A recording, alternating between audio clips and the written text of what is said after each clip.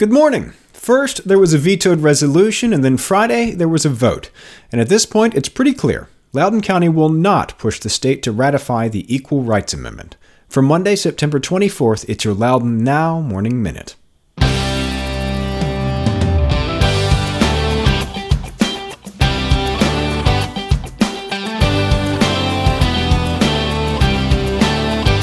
You and thousands of other people listen to the Morning Minute every day. It's trusted, it's personal, and you take it with you wherever you go. So if you've got a business, why not advertise on the Morning Minute and reach the thousands of people listening right alongside you wherever they are? Get in touch at loudounnow.com/advertise or email us at sales@loudounnow.com. That's loudounnow.com/advertise or sales@loudounnow.com.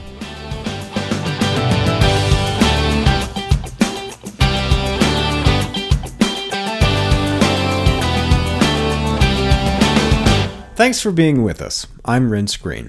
Loudoun County supervisors will not be asking state legislators to support the Equal Rights Amendment after a vetoed resolution and then a vote this month.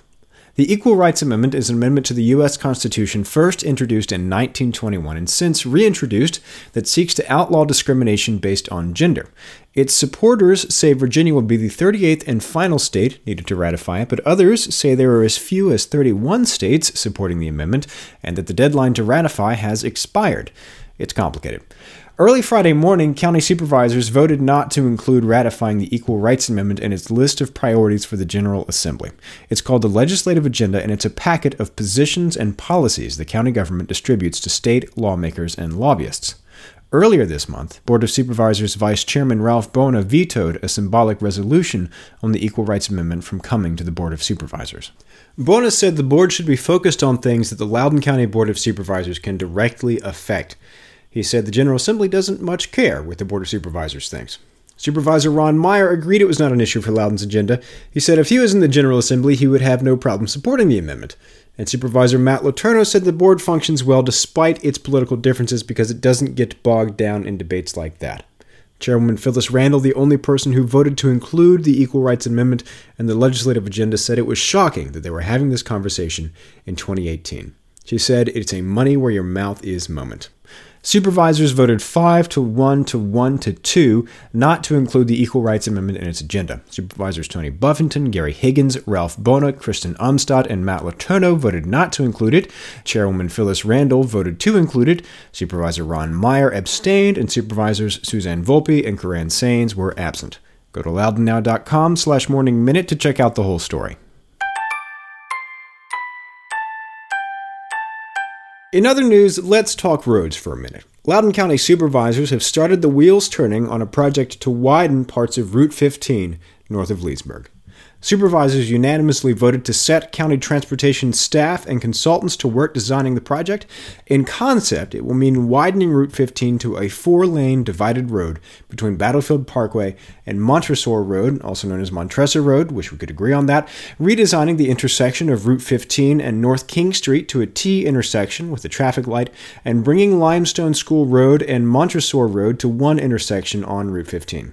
They also recommended accommodating design guidelines from the Journey Through Hallowed Ground where feasible.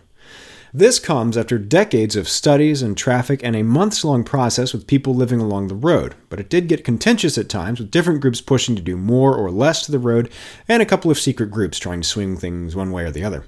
But despite all that, supervisors were unanimous in their vote. Vice Chairman Ralph Bona said the county had suffered paralysis by analysis, but that there was finally a critical mass of the public calling for change. Some supervisors hedged their vote, pointing out that the actual design could still change.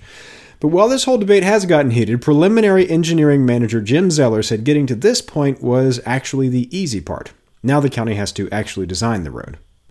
Speaking of major roads getting widened, the County Department of Transportation has started taking input on plans to widen Route 7 in and around Leesburg.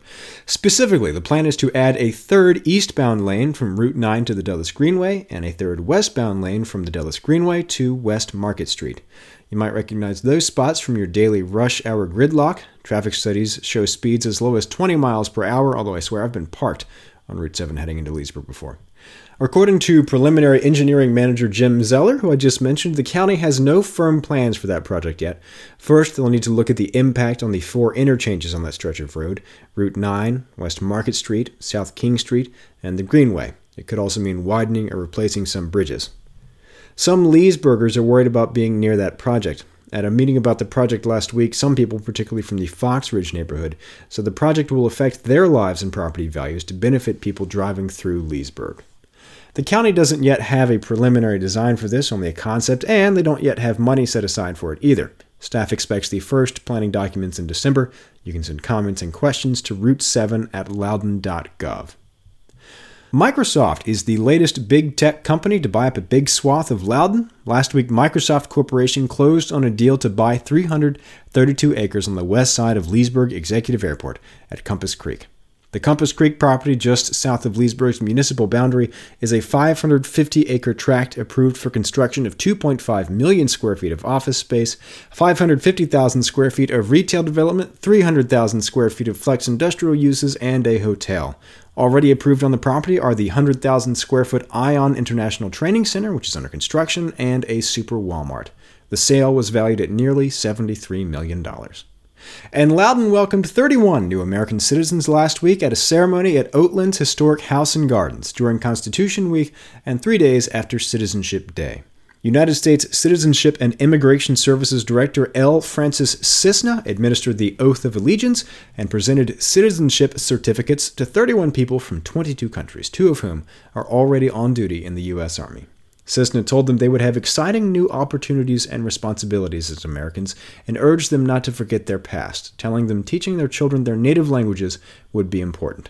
There was a Canadian, but I guess for that person the language could have been French.